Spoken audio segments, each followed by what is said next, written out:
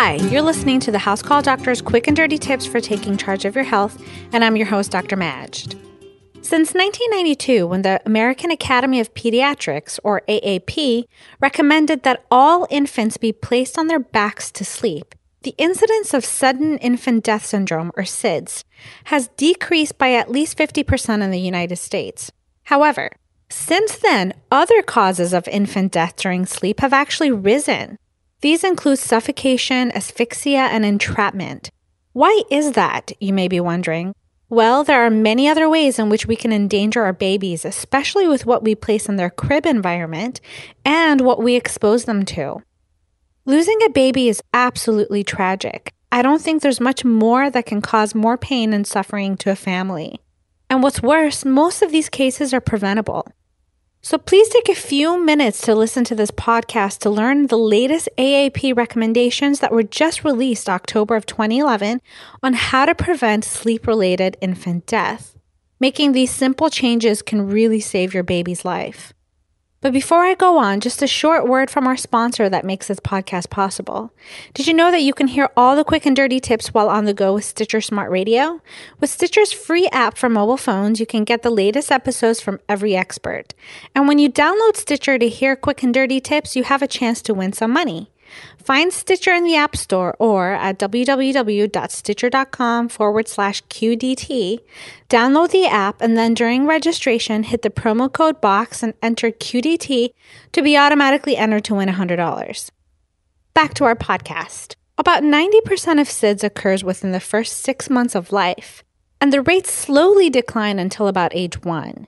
Research shows that taking some simple measures to create a safe sleeping and living environment can keep your baby safe during this crucial time period.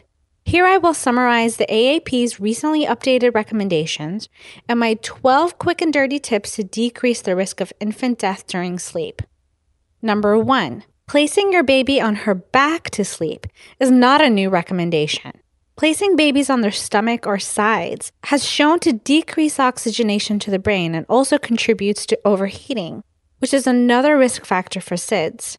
Doctors recommend that you place your baby on her back and not on her stomach or side to sleep. Number 2, don't pimp the crib.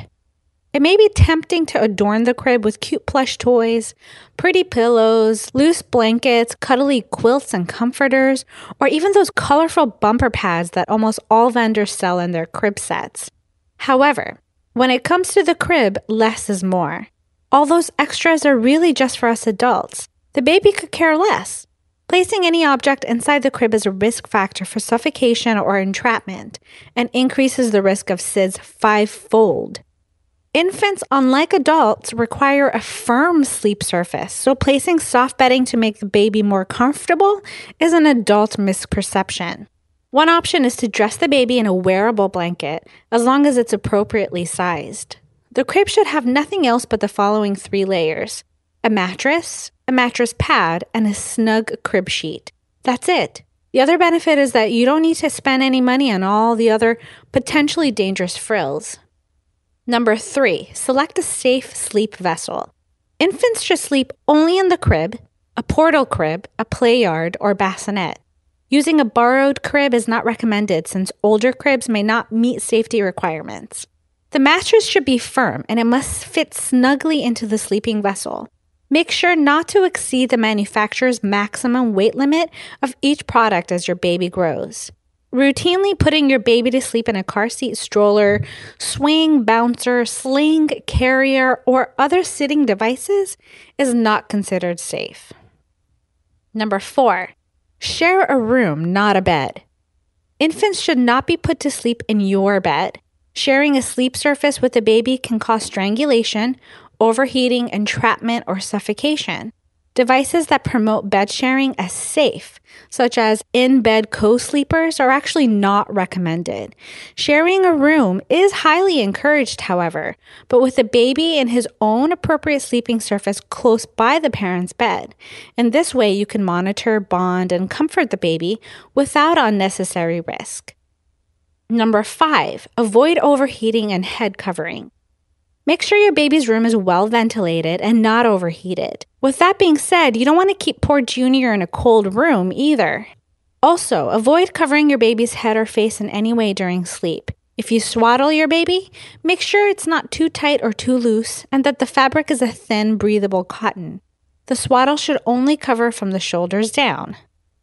Number 6, breastfeed your baby. Breastfeeding has shown to have a protective effect against SIDS. And if you can breastfeed your baby for at least the first 6 to 12 months of life, this is just one more benefit to add to the long list.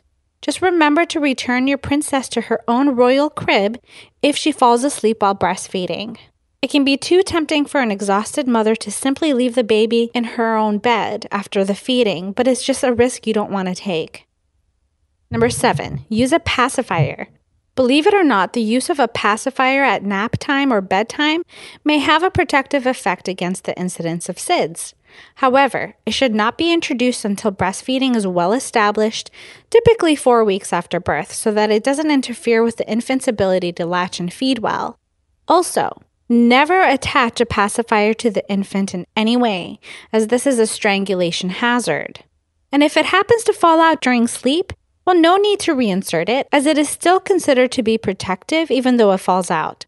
In order to avoid dental decay and ear infections, please discontinue the pacifier use at age 1. Number 8, avoid sleep positioning devices. Sleep positioning devices and wedges to keep the baby on her side or back are marketed for infants with reflux especially, and often claim that they decrease the risk of SIDS. However, this has not been found to be true, and in fact, they have been associated with suffocation and entrapment.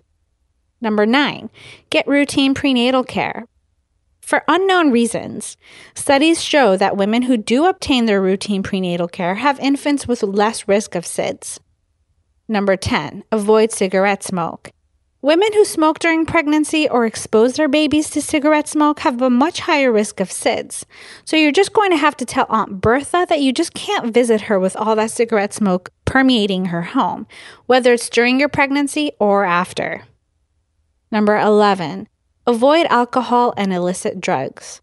Studies show that women who drink alcohol or use illicit drugs during their pregnancy and after delivery have infants with a higher risk of SIDS, along with a long list of other tragic effects. And finally, number 12, immunize your baby. Multiple studies have shown that babies who receive their routine vaccinations may actually have a benefit over those who don't in protecting against SIDS. And that concludes our 12 quick and dirty tips to help prevent infant death during sleep. So don't forget to join the House Call Doctor's Facebook and Twitter pages, where you can read more of my medical tips. Please note that all content here is actually strictly for informational purposes only. The content does not substitute any medical advice and does not replace any medical judgment or reasoning by your own personal health provider. Please always seek a licensed physician in your area regarding all health-related questions and issues. Well, thanks for listening to the House Call Doctor's quick and dirty tips for taking charge of your health. If you have any suggestions for future topics, you can email me at housecalldoctor@quickanddirtytips.com. Hope you have a healthy week.